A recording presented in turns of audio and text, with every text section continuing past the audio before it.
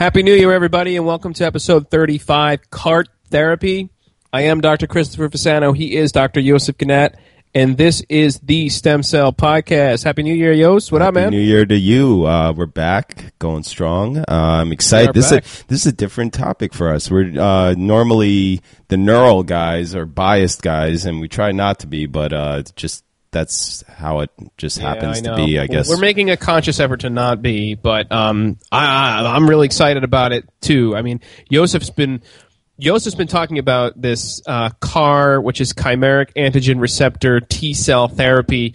It's a way to kind of hijack your immune system to kill tumor cells. Does I get that right, Yosef? Yes, perfect. So we're going to have a postdoc, our first interview of the year. I'm excited to bring a postdoc on, Maria Themeli. I hope I said that right, from Sloan Kettering and Michelle Satterline's lab. And she's going to tell us about that technology, kind of where it stands, and kind of what her project is there. So very cool topic, and a really hot biotech topic. I was looking it up right now, There's a lot of new companies popping up, public companies you can invest in. Yep, exactly. So that's really cool. How was your New Year, man? Was it good? Oh, it was great. It was just watched the ball drop and had a little champagne, and it was nice. Perfect. Yeah, I did too. I didn't, I'm a dad now, so my New Year's is put the kid to bed and kind of go drink on the couch. So we had a couple people and we hung out. It was fun. I'm looking forward to this year with the podcast. We got a lot of cool things coming up in the first and second half, really the first half of the year. We are the Stem Cell Podcast, and we are the official podcast of the ISSCR, the International Society for Stem Cell Research. And, in June, they have the meeting, the big ISSCR meetings in Stockholm, Sweden. You can go register now, go to isscr.org and click on the meeting tab, and you can go there and register. You got to register early to get your discount. Yos and I will be there. We'll be broadcasting live from the floor, ISSCR Central, pulling people aside and doing interviews. So that'll be awesome. We can spend free part of our t-shirts summer. too. If you want to stop by, we're going to be giving out some free we'll be giving around those cool T-shirts. Yos has got his on right now. I can check it out through the Skype. Looks good. I got mine too. It's great. You can buy them direct from our site, and some of the proceeds go back to help fund the show. It's stemcellpodcast.com.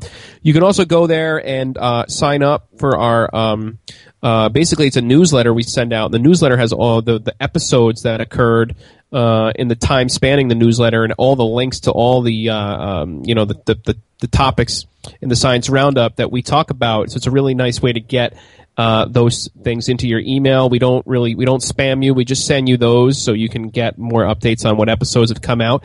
And every month we will select somebody at random and give away a T-shirt. So go on to stemcellpodcast.com and check it out. Send it in your email, stemcellpodcast@gmail.com, and at Twitter and Facebook, same handle, Stem Cell Podcast. Let's see. Oh, I want to do this, Yos. I'm happy to announce that we will be doing the now third annual Next Gen Stem Cell Conference this year in May. Oh, yeah, nice. Saratoga? This is in Saratoga, New York. This is a conference that we started. The lead sponsor is STEM Culture, and we put this on for younger scientists focused on grad students, postdocs, and young investigators.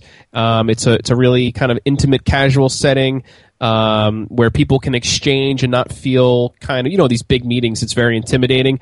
This is much smaller, and it's much more loose. I think it's also because we have a lot of opportunities to have a couple drinks, so it kind of lowers everyone's, they kind of are more willing to talk. We have a lot of round time where you can just get on a microphone and just say, like, what's the deal? Like, what's that about? And everyone's very comfortable. It's a really great meeting. It's a really great forum. I encourage everybody to go. If you're interested in stem cells, if you're a younger scientist in the stem cell field, registration is not open yet. It will be shortly. It's on May 6th and 7th. And you can check out last year's agenda, last year's meeting and the speakers and what it looked like at nextgenstemcell.com. There's also a little video there with interviewing some people that attend and to talk about why they really like the meeting. So go check that out, and I really hope that you'll come. We'll give you more details as it unfolds. Anything else, Yos? No, that's it on my end. So let's get into the Science Roundup. It's brought to you by Thermo Fisher. You can go to our website, stemcellpodcast.com, click on the banner there for the 24 hours of stem cells on demand now. It's all on demand. You can go and hear all these talks about stem cells. We're going to be working with Thermo Fisher a lot in the next, in this year, but really in the next quarter. and we will bring you kind of more things through them. We're also going to be interviewing a scientist from Thermo Fisher on the next interview, so we'll hear a little bit about what they have going on in their science. So I'm excited about that. Okay, so with that, Yost, we'll start the roundup, man. Go ahead, bro. There was a science paper discovering that fat cells below the skin help protect us from bacterial infections, so part of the innate immune system, which we may get into with Maria later. So these fat cells produce antimicrobial peptides like cathelicidin antimicrobial peptide, or CAMP. So CAMP helps fend off invading bacteria and other pathogens, and they used Staphylococcus aureus exposure in mice with or without adipocytes, and those that had them, the fat-producing cells, were exposed to the fat layer in the skin, and they detected within hours major increases in the number and size of these fat cells at the infection site. So this fat defense is part of our innate immune. Defense. Yeah. So that you can find that over in Science. There was a cancer discovery paper using 6-thiO-DG, which is a telomerase inhibitor, to disrupt the cell's biological clock and kill cancer cells and shrink tumor growth. So cancer cells use telomerase to sort of, it's the caps, it puts the caps on the end of DNA. So it's one of the things that cancer cells hijack in order to increase their cell growth. So by using this telomerase inhibitor, it's not normally used in telomeres. This compound acts as sort of like an alarm signal for cell damage, and so they saw little side effects in the blood and liver and kidneys of the mice that received this this telomerase inhibitor disruptor. So you can find that in Cancer Discovery. Interesting. I have a paper to talk about in my roundup about that in stem cells telomerase inhibition. Keep going. Sorry, Interesting. Nice. A lot of cancer stuff right now. Yeah, I know, right? So speaking of which, there was a science paper describing that cancer is caused by bad luck.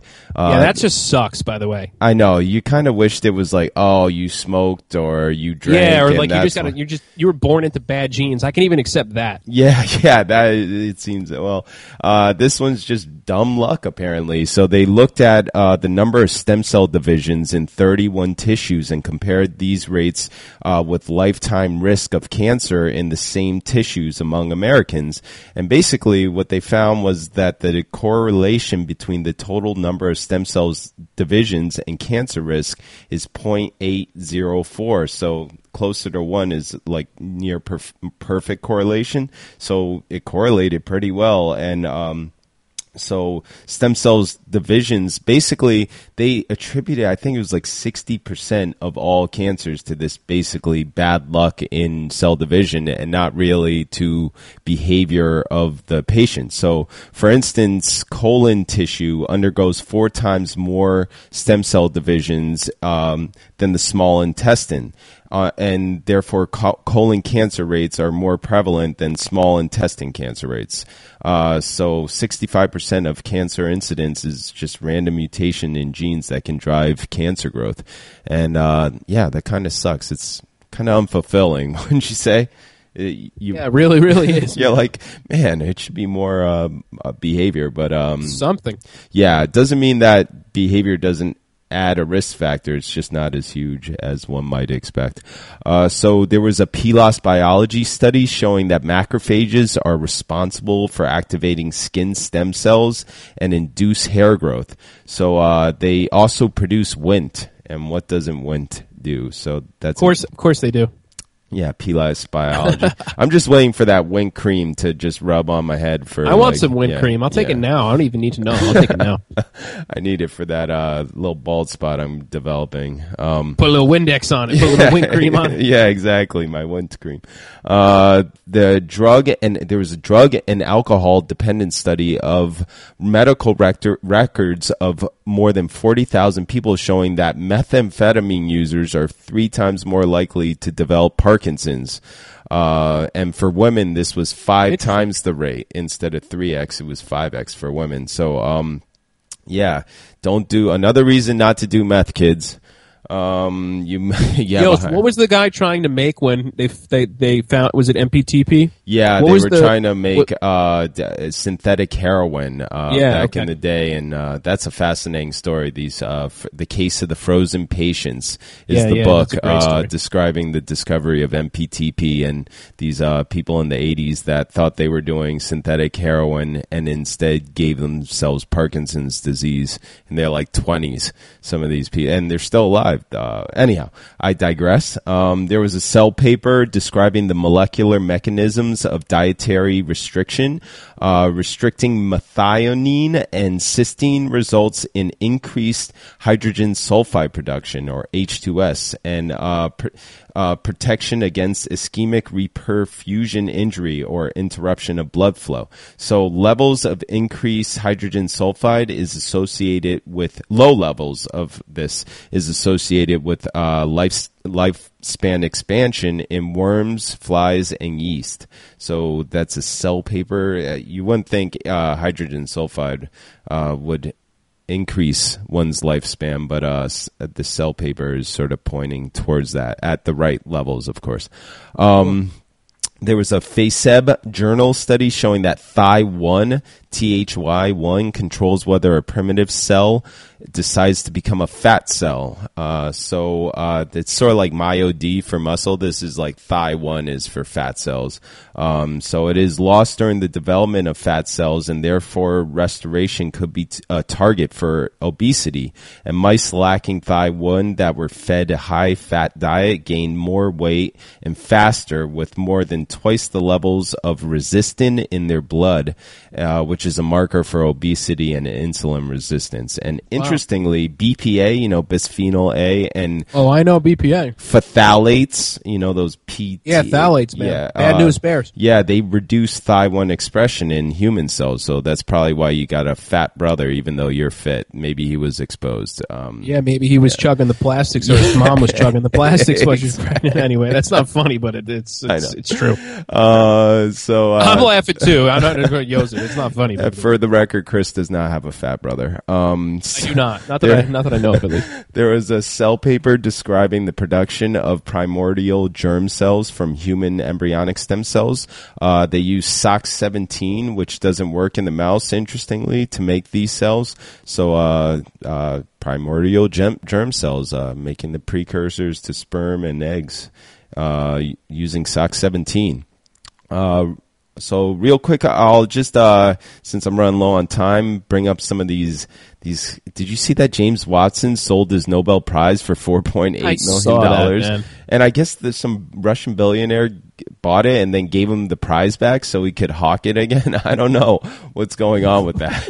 Yeah, James Watson. It's so sad. The guy discovered. I think that's one of the greatest top 10 discoveries of the 20th century. Yeah, then what did he do? He just went on to say that black people weren't as smart as white people? Yeah. Is that what he said? Yeah, and then he was like, and it really hurt my career.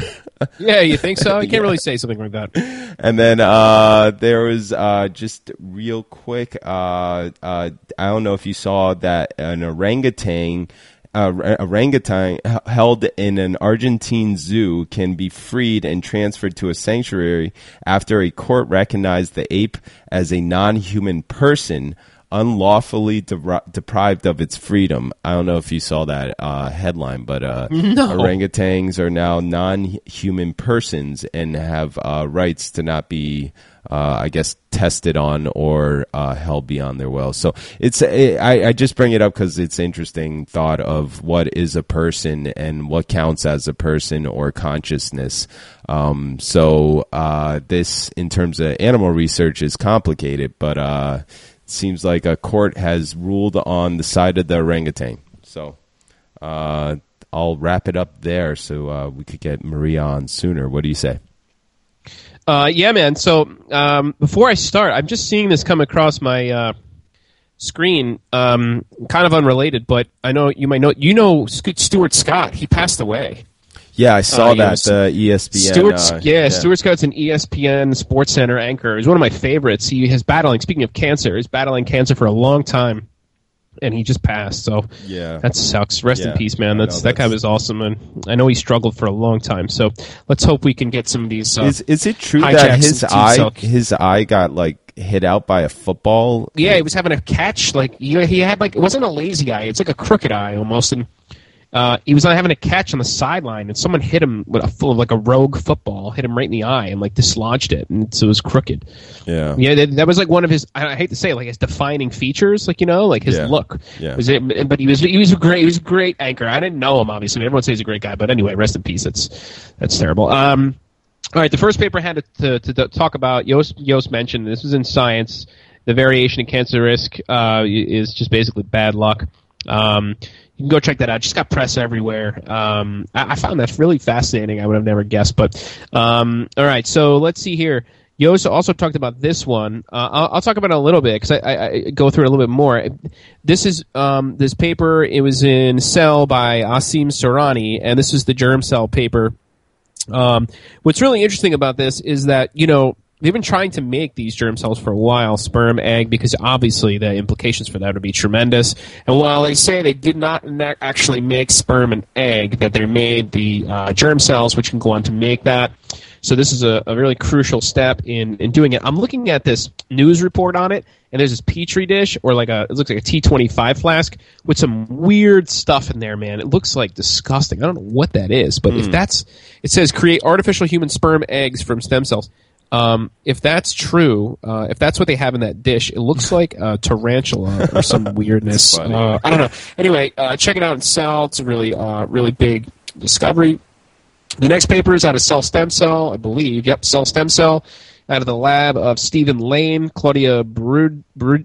I think I said that right. You Probably really not. Sorry, everyone out there, if I just hacked your name. Telomerase inhibition effectively targets mouse and human AML stem cells and delays relapse following chemo. So AML, or acute myeloid leukemia, is a very aggressive and lethal blood cancer, and it's maintained by a rare population of these leukemic stem cells. They call them LSCs. So selective targeting of these LSCs is a promising approach for treating AML and preventing relapse, which is really the problem, I guess, with AML following chemo. So they show that targeting telomerase activity can eradicate AML LSCs, or these stem cells, and genetic deletion of the telomerase subunit TERK in a retroviral mouse AML model induces cell cycle arrest and apoptosis in these stem cells. And depletion of this telomerase deficient LSC is partially rescued by p53 knockdown.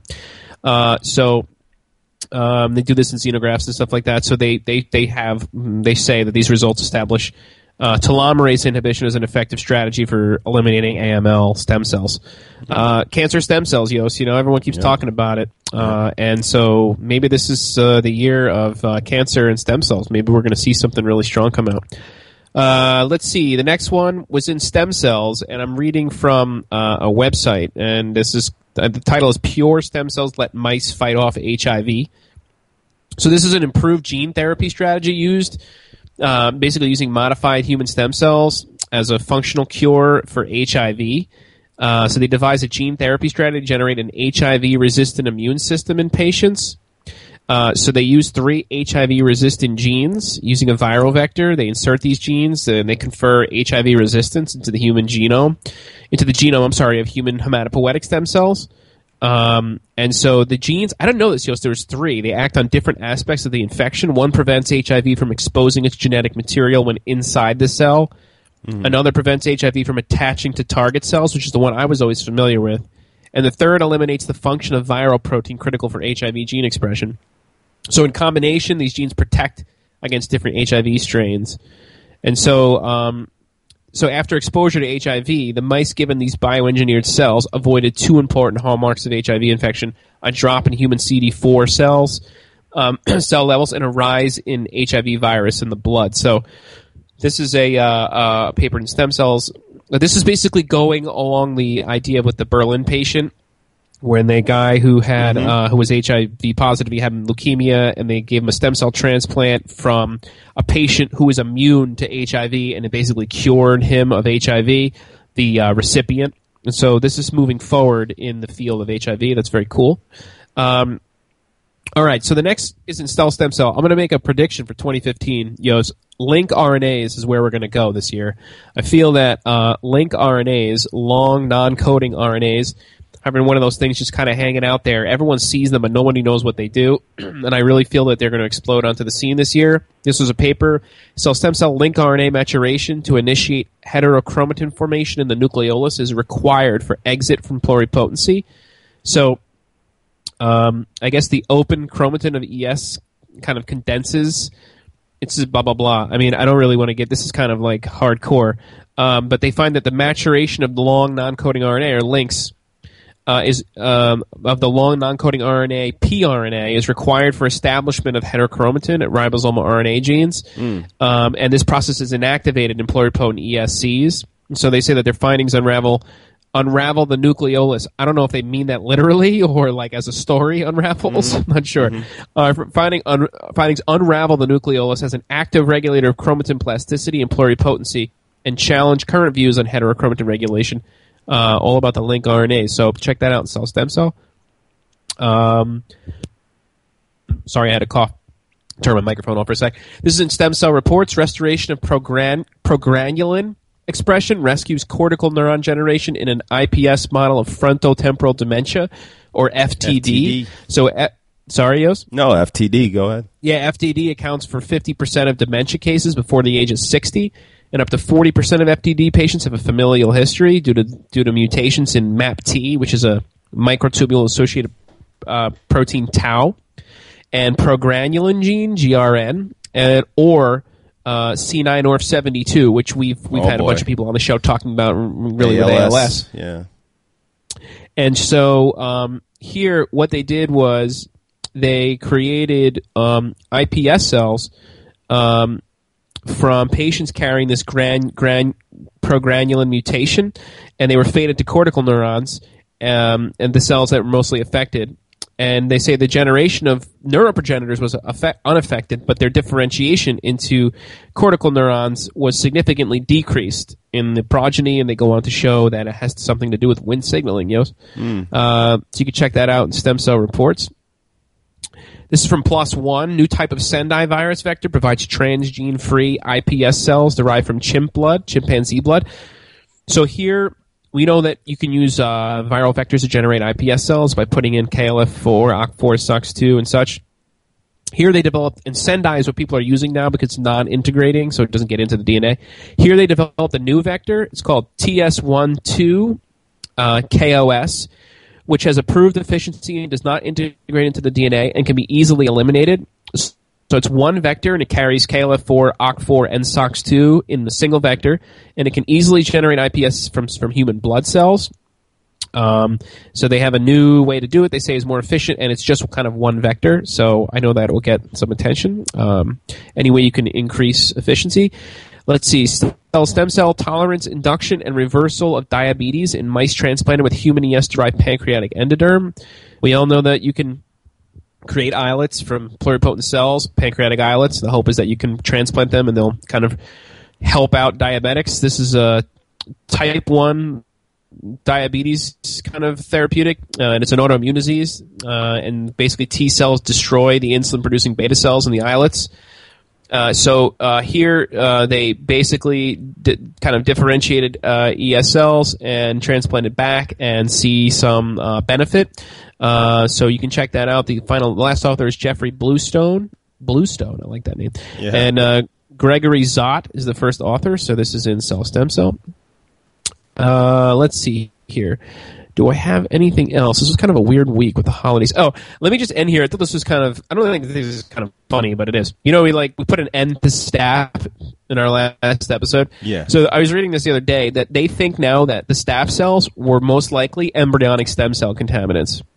Probably. So this is what the hypothesis is that it says that the so-called staph stimulus triggered acquisition of pluripotency cells, as well as the chimeric mice and teratomas supposedly derived from those cells, all originated in cultures contaminated with embryonic stem cells. A fact that refutes all of the main conclusions of the two papers. Oh man! I mean, that's like the most likely thing, right? That happened. That's the kind way of saying, oh, it was an accident, but it could also have been just. They accidentally fell in by accident, even though, I don't know. It seems... It says It says the committee determined that 3 supposed staph cell lines were actually likely to be 3 previously existing ES cell lines. And it's unlikely that there was accidental contamination by 3 different lines. And it is suspected that the contamination may have occurred artificially. However, the panel could not find conclusive evidence of deliberate contamination. Is deliberate contamination a contamination, Yost? No, it's not, right? It's not contamination if it's deliberate. Yeah. So we cannot therefore conclude that there was research misconduct. Wow, imagine that. Imagine you were like coming up with a new method to make pluripotent cells, and you just wanted to rig it. So you sprinkle a little ES in there, and you throw some Coca-Cola in there, and you're like, oh, look, man, look, they're ES-like. That's pretty much what happened. If that's what happened, that's some devious stuff right there. Yeah. Anyway, all right, let's end the roundup. Brought to you by Thermo Fisher, and let's move to the next segment. Okay, Chris, why don't you bring on our guest? Okay, so we're going to start the 2015 year of the Stem Cell Podcast by interviewing a postdoctoral fellow. I really love that, Joseph, because the postdocs and the grad students are the ones doing all the work in the lab, and the postdocs are really at the forefront of the lab getting things done, and as they transition out to possibly start their own lab. So we have Dr. Maria Themeli from Michelle Sadeline's lab and Memorial Sloan Kettering Cancer Center right across the street from where Jos is now, where I was as a postdoc. She received her MD and PhD from the University of Patras Medical School, Greece, and she's received numerous accolades in her young career, including a clinical scholars fellowship at MSKCC, and recently a NICEF Druckenmiller Fellowship Award, which is a really prestigious postdoctoral fellowship award. It has a really great list of people who have gone through that program, and it's really, really a great honor. So NICEF, New York Stem Cell Foundation. Yeah, the New York Stem Cell Foundation. Joseph always corrects me when I abbreviate. Acronyms, Thank you. yeah. Maria, welcome to the show. How you doing? Hello, Happy New Year to everyone, to you guys and everyone who is listening. I'm very well, just returned from my vacation to New York, back to work. Back to work and back to the cold New York City. Happy New Year to you. So great. So listen, why don't we start? This is where we always start. Why don't you give our audience, a little kind of what's the focus of the lab, and then tell us a little bit about the focus of your project in the lab. Yes, sure. So I'm working, as you said before, in Michelle Sadeline's lab.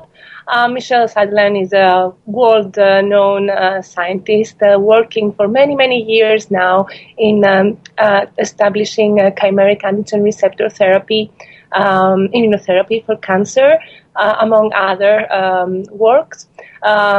We also have a part in our lab that works with treating genetically beta thalassemia major, and we have launched clinical trials in both aspects of our lab. I am working in the immunotherapy part, and when I started, the idea was to combine stem cells with immunotherapy. It was actually something novel at that time, because when I started, there were not even iPS cells from blood. So it was a really, really ambitious project at that time. And this was reflected by the fact that every application that I was doing for fellowship or grants, it was declined because of too ambitious project. Wow. Look at Yes. that. That's a problem right there. But yes, continue. Yes, so that is a problem that actually I was asked once in the New York Stem Cell Foundation to say my opinion about the funding, and this is the first thing that I said. It's like, okay, stem cell research is really innovative, and you have to get used to fund things that are going to be really ambitious. If not, then stem cell research is not going to be advancing. So that was a parenthesis. I'm just going to say, I'm sorry to interrupt, but if you're not ambitious, nothing ever gets solved. I guess that's what I would say. But anyway, we can have that debate with reviewers at a time. Go ahead. I'm sorry. Yes. So right now, when I started, things were not going very well for 2 years, I have to say, because I struggled a lot to make the IPS from T lymphocytes, then to differentiate the IPS back to T lymphocytes.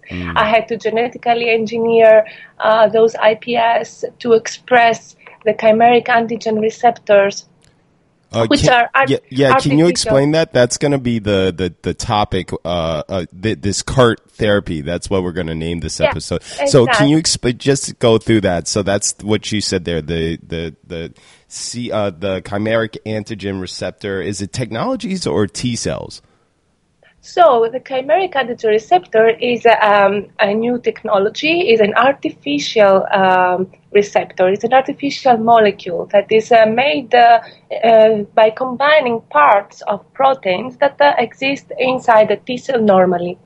So a T cell normally has a T cell receptor to recognize antigens, right? And this T cell receptor has interacts when binds to the antigen. It interacts with other proteins, receptors that give extra function to activate the T cell, and then to make the T cell to proliferate, and then make the T cell to survive, and eventually have the effector function to kill. Okay, so a chimeric antigen receptor had the purpose to combine all these functions into one molecule. So antigen recognition, activation, and then stimulation for proliferation and survival. So with this chimeric proteins, we can lentivirally or retrovirally infect T cells, and this would give the T cell with extra antigen recognition and function. I like to think of this as like you guys are programming assassins essentially in the immune system, because T cells are just such great killers. You're training them to recognize a certain target. Is that a fair translation? That's correct, Joseph. You just train the T cell. This is the correct word to use. You train it to recognize a target, and then you train it to respond to a target in a certain way, the way that you want to. So you put inside your molecule the specific domains that will give a certain function. That's so cool. It's like hiring a hitman in the body. It's so cool. I know, these perfect really, killers really cool. Sorry, that we have in our bodies. So, yeah. And it's not only cool. Lately, in the last ASH meeting in last December, there were, I think it was 50-60% of the talks that were talking about chimeric antigen receptors, and the clinical trials that are now going on, not only in Memorial Sloan Kettering, but in UPenn and the NCI, they have shown very, very good results. Is Michel Sadling, your advisor, is he one of the first papers? Where is this technology coming from? Who was the first to demonstrate this as an idea? Well, as Michel Sadling himself would say, is that we're building on the shoulders of previous people, right? So it is difficult to locate the initial things. But this is a new technology, right? It's relatively new, or no? This is a long history. No, it's a long history. Okay. The first time people started to put a TCR domain, or an antibody recognizing domain, and then a zeta chain, and it could recognize an antigen, but then the function was not the one that people wanted, and then everybody started putting things together, and the thing is, what exists now is the combination of work from people of the last maybe 12 years. Michel himself has been working on this, 15 years.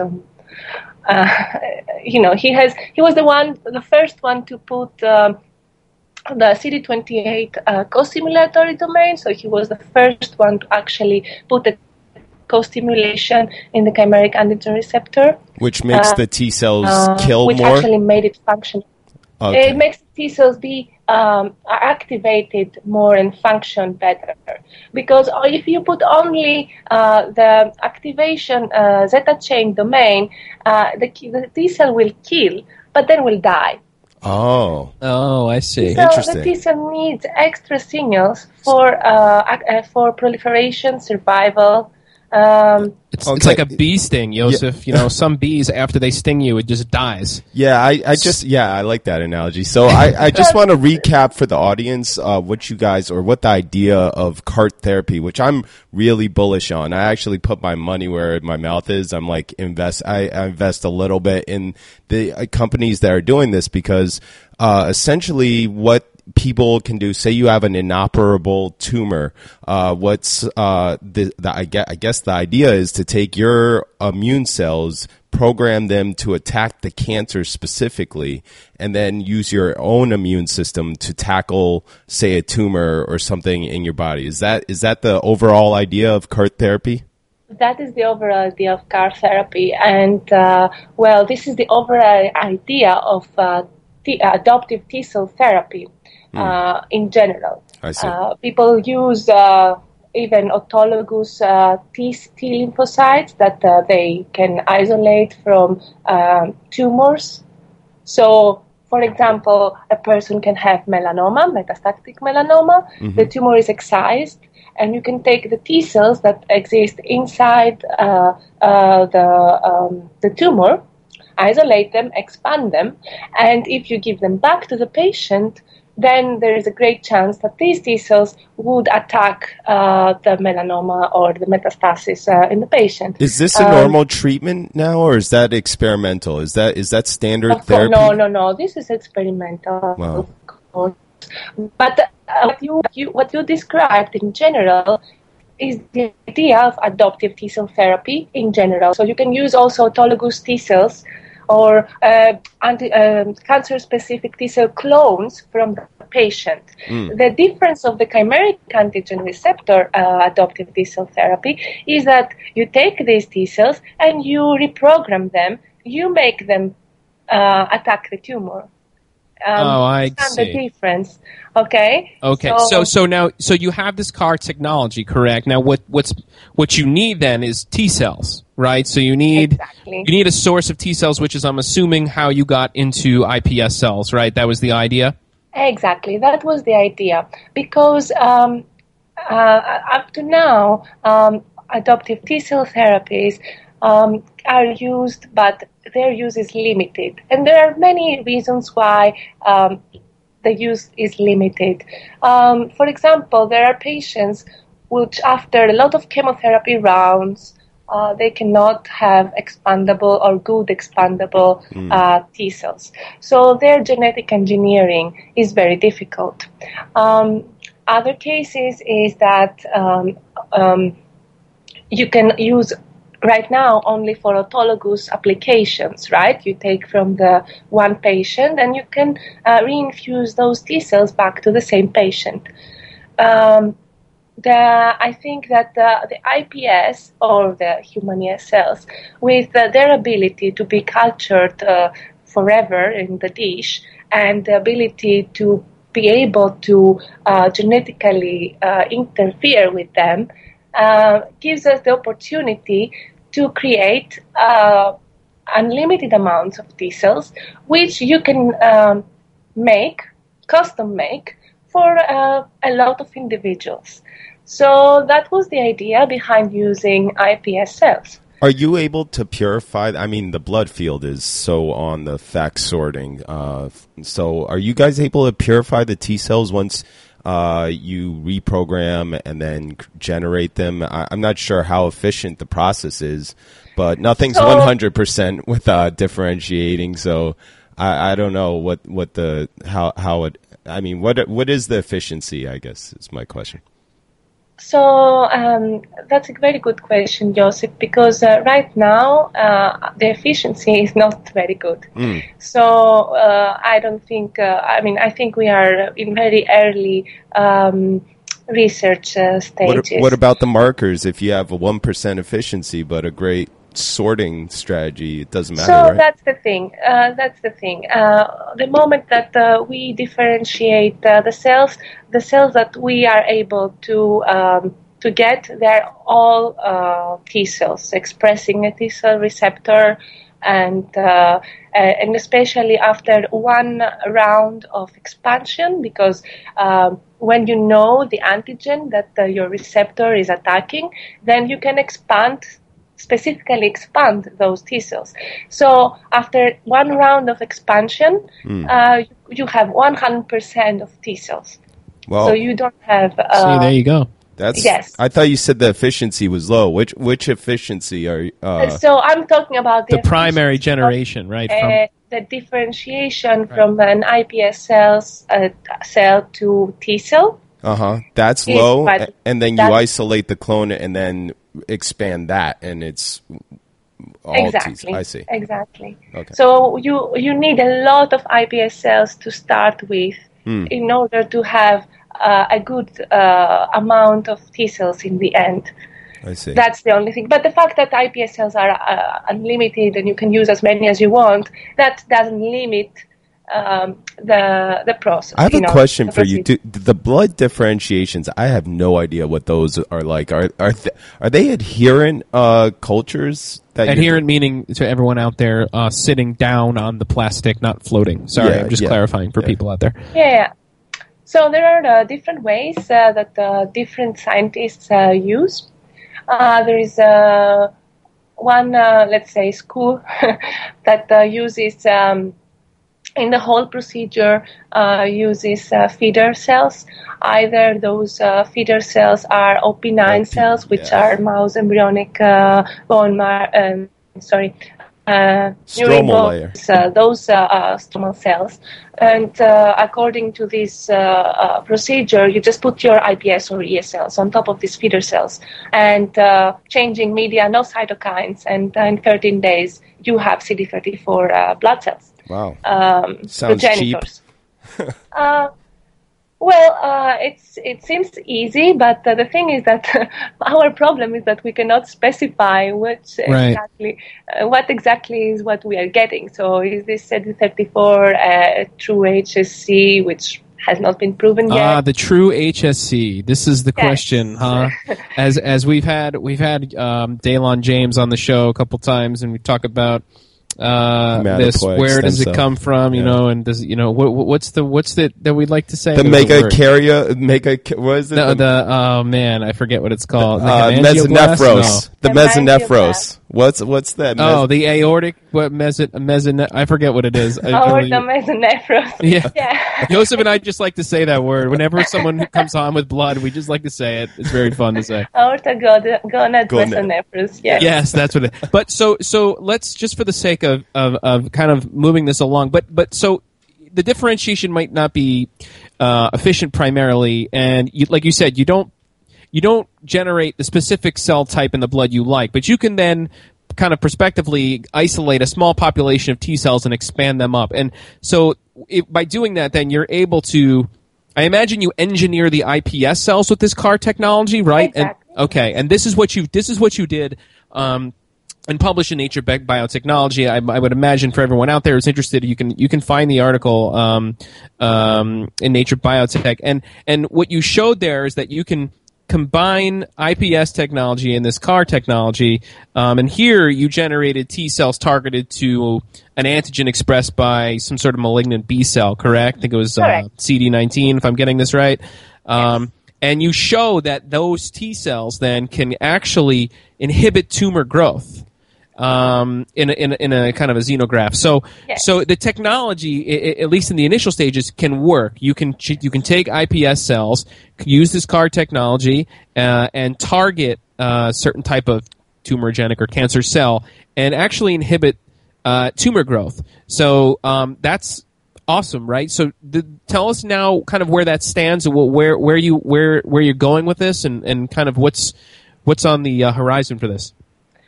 Okay, so after finishing this paper that you just described, we came up with, we were not finished, we came up with certain problems. And one of the problems was that the cells that we were getting were more similar to innate, what we call innate lymphocytes.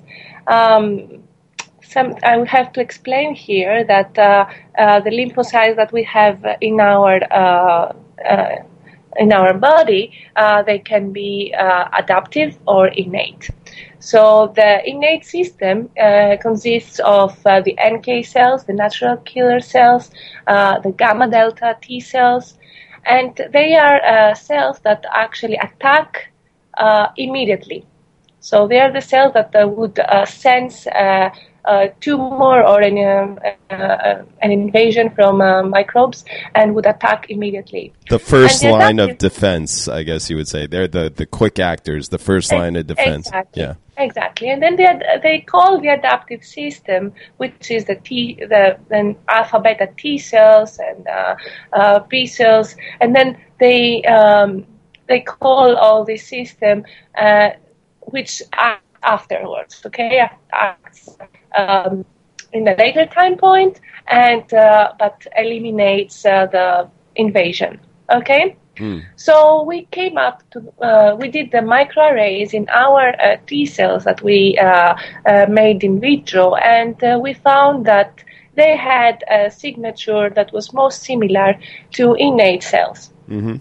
And that was a problem. Yeah. And so our a problem. It's not necessarily a problem. I have to correct myself. Well, it's not a problem. It's just not ideal, right? It's not ideal. Yes, it's not a problem because they are good killers. And theoretically in the future, if someone would industrially produce such T cells in a company, let's say, and you could make them in doses, you wouldn't really absolutely need that they would have a longer function, right? You could have, like you have your dose of a drug every week, let's say, and then you could have every week a dose of your T cells. I'm done. I'm now speaking theoretically future, right? So it's not absolutely a problem, but we would like to make it ideal so that our cells will also have a survival and better function and, could eliminate tumors, or if they can have a memory as well, would be even better.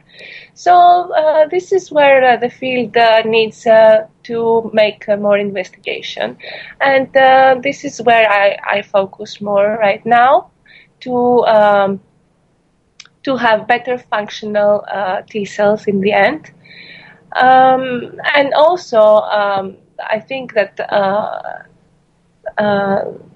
this field can also have very good application in having more universal donor T cells, so that you can have on the shelf, those T cells that you can give to every individual. And this needs a little bit of more research. Yeah, but I'm really bullish on this field. I think in the future, because every tumor has a genetic signature, and now that we could sequence it, we can identify these targets and release these killers in our body, these highly evolved killers. Unleash the killers. Yeah, to go after the tumor in a specific way.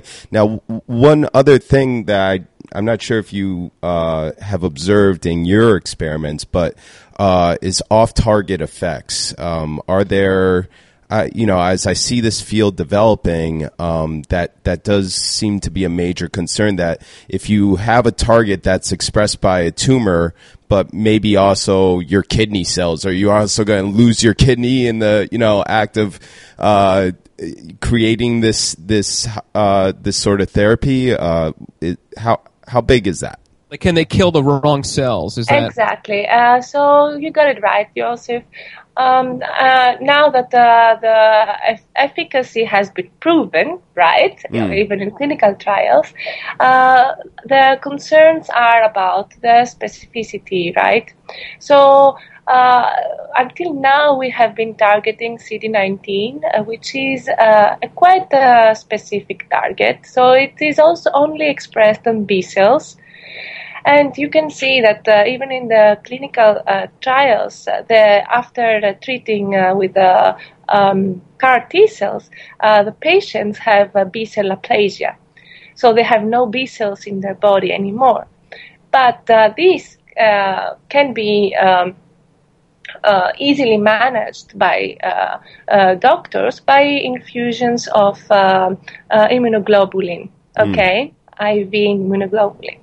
The problem is that if you have another target that, for example, as you said, is also expressed in your kidney or in your gut or in your brain even, how is this going to be managed? So, as you said, you can sequence tumors, yes, but until now it is very, very difficult to find molecules that are only expressed in tumors and they're not expressed in any other tissue in the body. That's a challenge, and this is a challenge I think of this field nowadays. Are people doing multiple targets? Like you've got 5 targets that are the combination specifically expressed by this tumor, so you make 5 different Ts. I don't know. Are they combinable, or is it just going to be an off-target mess if you do that? I don't know. Good, you're one step ahead of me. So in our lab, we have been working on this, and we have come up with 2, let's say, strategies that we propose that can be used in order to increase off-target toxicity and specificity. So the combinatorial antigen approach that was published, I think, 2 years ago in Nature Biotechnology by Chris Kloss. He was a student, graduate student in our lab. Yep. So what he proposed together with Michelle was that you can use 2 antigens that they are both expressed on the tumor, and in one chimeric antigen receptor that will have the activation signal will have a lower affinity for one of the antigens, and so it will have a lower impact on the off-target tissues. Right, and the second one will have a higher activity, a higher affinity, right? But their intracellular part will only consist of co-stimulation. This results in recognition of only the tumor who has the 2 antigens together. And only by this interaction, the T cell will get both activation and co-stimulation. I don't know if I'm explaining very well. No, that's great. So you had the high affinity stimulant and then the low affinity killer aspect? Exactly, okay. Yes. Yes. The second approach that we proposed was the inhibitory chimeric antigen receptors. That in this paper in Science Translational Medicine, first author was Viktor Fedorov, another graduate student in our lab, and I was second author. So there we proposed that, you can have a chimeric antigen receptor that targets the tumor, and you can find, and if your receptor also targets another tissue, you can find another specific antigen of that off-target tissue, and then you can have an inhibitory molecule in the intracellular domain. This means that when your T cell is going to the off-target tissue, you will inhibit it by another molecule. I see. Right? So these are the 2 approaches. So you have approaches to counter this. So this is something that's obviously been considered and is being, put into this to as a precaution to make sure that this will kill and only take care of and kill the correct target, and there are steps to be that have been integrated here to eliminate off-target effects. Of course, there are also suicide genes that can be introduced, but the suicide gene approach, which is, I think, the most useful right now, because it will eliminate all your T cells. But I think that the most appropriate way would be that you educate your T cells. You don't eliminate them. You need them, right? Yes, you need them. So I think right now, in the clinic, the fastest way is to put a suicide gene, but I think that more sophisticated ways would be needed in the future. Right. So, Yos, I feel like we can talk about this forever, but we should probably move on to some other quick questions before we have to go. This is such a cool topic, and I'm not I'm familiar with the basic of topics, so I hope everyone in the audience who's listening finds this just as interesting and starts to look into this field a little more. I know Yosef's really excited about this field. He's been talking to me about it for a while. So thank you for summing up the work. It's really impressive and very, very cool. And with this paper and all this press that I was just reading about, talked about at the beginning of the show about how a lot of cancer is just bad luck. I'm sure you saw this paper, and it's all over the press. Hopefully, these therapies are going to come out, so if people do have bad luck, that we'll be able to combat this. So before we end, a couple things. You're a fellow. I was a fellow. Yosef's fellow. I mean, so we know the pros. We know there's some of the cons. So I guess I would like to ask you, in this country, your experience as a postdoc. People really don't like to hear about the good experiences. People like to know about the bad experiences. So I don't want to ask you what's your bad experience, but I guess I would ask you, how would you see? If you could change something about your postdoctoral fellow experience, what are some things you would like to see changed? That's a very good question. I mean, I don't want to put you on the spot. But it could be anything from pay me more money to which is fair to anything. And this is something we really need to look at as scientists, especially young scientists, grad students, and postdocs. We have to really take care of our postdocs. I feel like they're the next generation, and there's a lot of things that are just not very good about the experience. So, do you have any that stick out in your mind about things that we might be able to, if we could change, we should? Yes, I would say that the fact that when I moved from Greece here, I moved because back in Greece, being a scientist or being a postdoc was not considered to be a proper job, right? And I came here and to realize that, even here is not considered to be a proper job. So actually I was expecting to maybe from the society or from the system, I don't know, to be appreciated as I'm having, I'm a professional, right? Right. This is a career. This is an actual job, if you will. Exactly. Right now, postdoc is considered to be a transition, and it's like a 5-year, 6-year period that it's not a proper job. It's not the job that you want to have, and it's not a job that you are going to have in the future.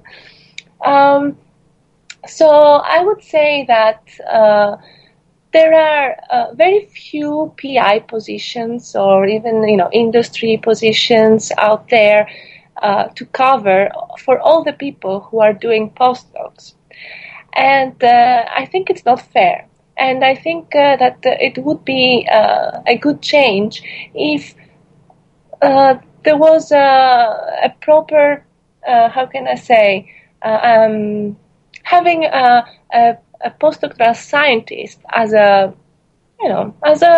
profession. You understand what I mean? Yeah. How many people are going to go into PI positions and how many are going to go to industry afterwards? Then it would be a lack of working force if you discard all the other people or they do something else. So I guess what you're saying is right now the postdoc position is just a transitional phase, and so typically 3 years, but there's not enough positions to transition into, so that this could become more of a permanent position. Exactly. Maybe someone a could senior choose scientist. to have a career of a scientist. Yeah, Right? I think we talked that's about what, this with Varmus. Harold Varmus was on the show, and he was talking about basically the new era of staff scientists, or kind of I don't know what else they're called. They're different at different places. They work in a lab. They're still under the investigator, but they're more senior than a postdoc, and not actually an independent investigator, but they basically can run. They have a program that they're running. And we said the word kind of a senior or something postdoc to Harold, and he said no, that's not what they are. They're not a postdoc. They're moved past that, but they're still in the lab. They're just a little bit more senior, and I'm okay with that. I really like that idea. I just feel that then we have to take care of that person. They have to be paid accordingly. They have to be taken care of, because the way we pay our fellows now is ridiculous for the amount of training and the amount of work that they're doing. The compensation is just not correct. So you could not keep that scale of compensation for people if they continue to stay in that lab. I just feel that it gets skewed. I agree with you. I think the other part of postdocs that the problem that you brought up is most postdocs having to do 2 or 3 postdocs nowadays, because they end their first one and there's no job, so they move to, because they feel like they have to, they move to another postdoc, and then some of them even move to a third postdoc because they're buying time, and now it's 10 years and they're out of their scientific prime. They're older, and most discoveries are made in your 30s or in your late 20s, and so we shouldn't be delaying the age of people making discoveries. We should help encourage them to be independent and creative. So I agree. Maybe if there was less of a stigma that the postdoc has to transition, maybe it would allow them to be a little more relaxed and just do and discover. Exactly. What you say, relax, is very important, because if you're not relaxed, I think that your brain is not going to work, creatively. Yeah, well, relaxation in the scientific world is non-existent. I feel like no matter what stage you are, because even when you get to an investigator and you're running your lab, the pressure there is similar, right? You have to maintain funding, you have to maintain publications, and some people have to maintain tenure track, and so you can't relax. And what I mean by relax is actually use your brain, use your scientific mind, which is what everyone in this country wants scientists to do, right? Be scientists. They don't want us to be a writer. They don't want us to write grants. They don't want us to, they want us to discover. And it's very difficult to do that when you're so stressed about how you're going to get your next funding. So I agree. Relaxation should be a key point at NIH. If NIH is out there listening, can you please put some more money into relaxation? Maybe we should get mandatory massage therapy or something like that. Like a spa for every... The science spa? Yeah, like a science spa. I should castle. put that into all... I'm coming from Greece, and those philosophers, they didn't have anything else to think about, right? So they were creating. Yeah, look at the stuff that they came. I always say to Joseph, I wish I could just sit and go to work and just think, and just do the experiments on the things that I want to do. It's such a simple idea, but it just doesn't happen because you're forced to do experiments on the projects that you can get funded, right? Or not necessarily the ones that you think are the most important. And so that's really an unfortunate thing right now. But, I hear you. Thank you for sharing. We're going to add that to the list of postdoc complaints that we have long growing. Lastly, we do a funny story. Maria, we talked to Maria at the beginning of the interview. I kind of put her on the spot about 30 minutes ago. So do you have a funny story from lab, from training? It could be from back in Greece. It could be from in New York. Do you have any funny story to share? That's difficult. If it's not, I think Joseph might have a story. Joost, I don't know if you have a story about Michelle's lab or something. Yeah, no, Michelle was on my thesis committee, and one day I went to go visit him in his office, and he was great on the committee, and just I see this stack of papers on his desk, and I was like, it was so huge. I was like, what is that? And he was like, you want to do, therapy with the FDA? That's the form you have to fill out. And it was like 700 pages. I was like, where do you start with a 700-page application to, I mean, when you're at page 386, are you like, I'm almost, only got 374 more pages to go. That's hump day for you. Like, what? Oh man. Well, one thing is if you have to make this application, but I would like to meet the actual FDA person who reads the application. Yeah, I know. You screwed up on page 480. There was that famous the talk at the NICEF conference by Geron when they showed their form that they had to fill out, and there was this tremendous stack of papers. It's kind of crazy. It honestly, it made me want to cower away. And just like go into a corner and just be like, you don't know paperwork. That is paperwork right there. Yeah, that is paperwork. I wonder, is it still on the desk? I don't know. Maria, have you been in the office recently? I think the stock is being renewed, I don't know, every second Yeah, because day. he's got new therapies going in. Good for him. Exactly. Good for him. And it's, the thing is that when I see the desktop, I feel like, okay, I will never be like this. It's too much work. Oh my God. Well, I mean, great work. Really, thank you for doing this interview on a short turnaround from coming back from vacation. Really, really cool. Really look forward to reading more about it in the future. Everybody out there, please go check it out. Go read about the work. It's very, very interesting. Learn how to unleash your killers in your body. So thank you again, and have a great New Year. Right. Thank you, guys. It was very nice talking with you. Really refreshing, I have to say. I liked it. And I hope that the rest of the people out there would enjoy it as much. I'm sure they will. Thank you very much. Have a nice day, all right? Yes, thank you. Bye. Bye. All right, that was a good interview, huh? That was very cool, man. I know you're into that, and I got to get more into it, but it's really, really exciting, and it's really fun when we can talk about killers in the body, unleash the killer in you to kill those cancer cells. It's a very simple idea, right? Yeah. Our body is the best way to fight things. Right? Yeah, we have our own innate way to kill things. These assassins have been evolving for as long as there's been humans. Yeah, why try to reinvent the wheel? Just hire a hitman in your body and let it take care of it. Yeah, one of the best things I ever did in grad school was take an immunology course, because if the immune system's it's up there with the brain in terms of elegance and complexity. It's obviously not as complex, but still, it's the way our immune system evolves pretty much in real time towards targets and just goes after them. It's almost dramatic. I love that stuff, so I eat it up, and I honestly think it's the future of cancer therapy. It's really, really awesome. Joseph was able to reach out to Maria, so I'm glad that you did that, and she was able to come on. That was really nice, and I like to start off the year with a postdoc. That's good. Yeah. We try to get a lot more trainees on this year to talk to us. All right, so let's do a rant here. Joseph and I are going to continue to rant about first world problems here with the iPhone.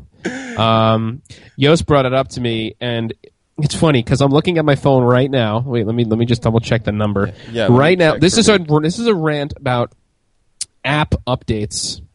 Right now, I have 45 app updates. What do you got? That's a lot, man. You need to update. Dude, I got 45. You know why? Because when I got to 20, I was just like, screw it, I'm not doing it. I'm like against it. Here's the problem with it. If you don't update it, it doesn't go away. Like there's no way to tell it to not. I don't want to update. Yeah. Like that's the problem I'm having with it. Like, okay, thanks for letting me know, but I don't want to update because if I update all this, it sucks my memory out. Yeah, and it's also like they make updates that you don't necessarily want, and you're I don't used to a things. certain format, and then once you update an application, you may lose your login information or like previously saved settings, and you're like, oh man, why every week I have to update, 10 apps. And I think is so funny is John McCain got like asked when Apple came to Congress and testified in front of Congress. That was one of the questions he asked him, and everybody made fun of him. But I'm like, that's actually a perfectly valid question. Wait, what did he ask? He asked like the head of Apple. He was like, why do I have to keep updating my phone? Yeah, really. Every week? That's like ridiculous. I feel like these people, all they're doing is just pushing updates out. Like they mess it up. They put it out prematurely. It's got a bunch of bugs, and then they just push updates to fix it.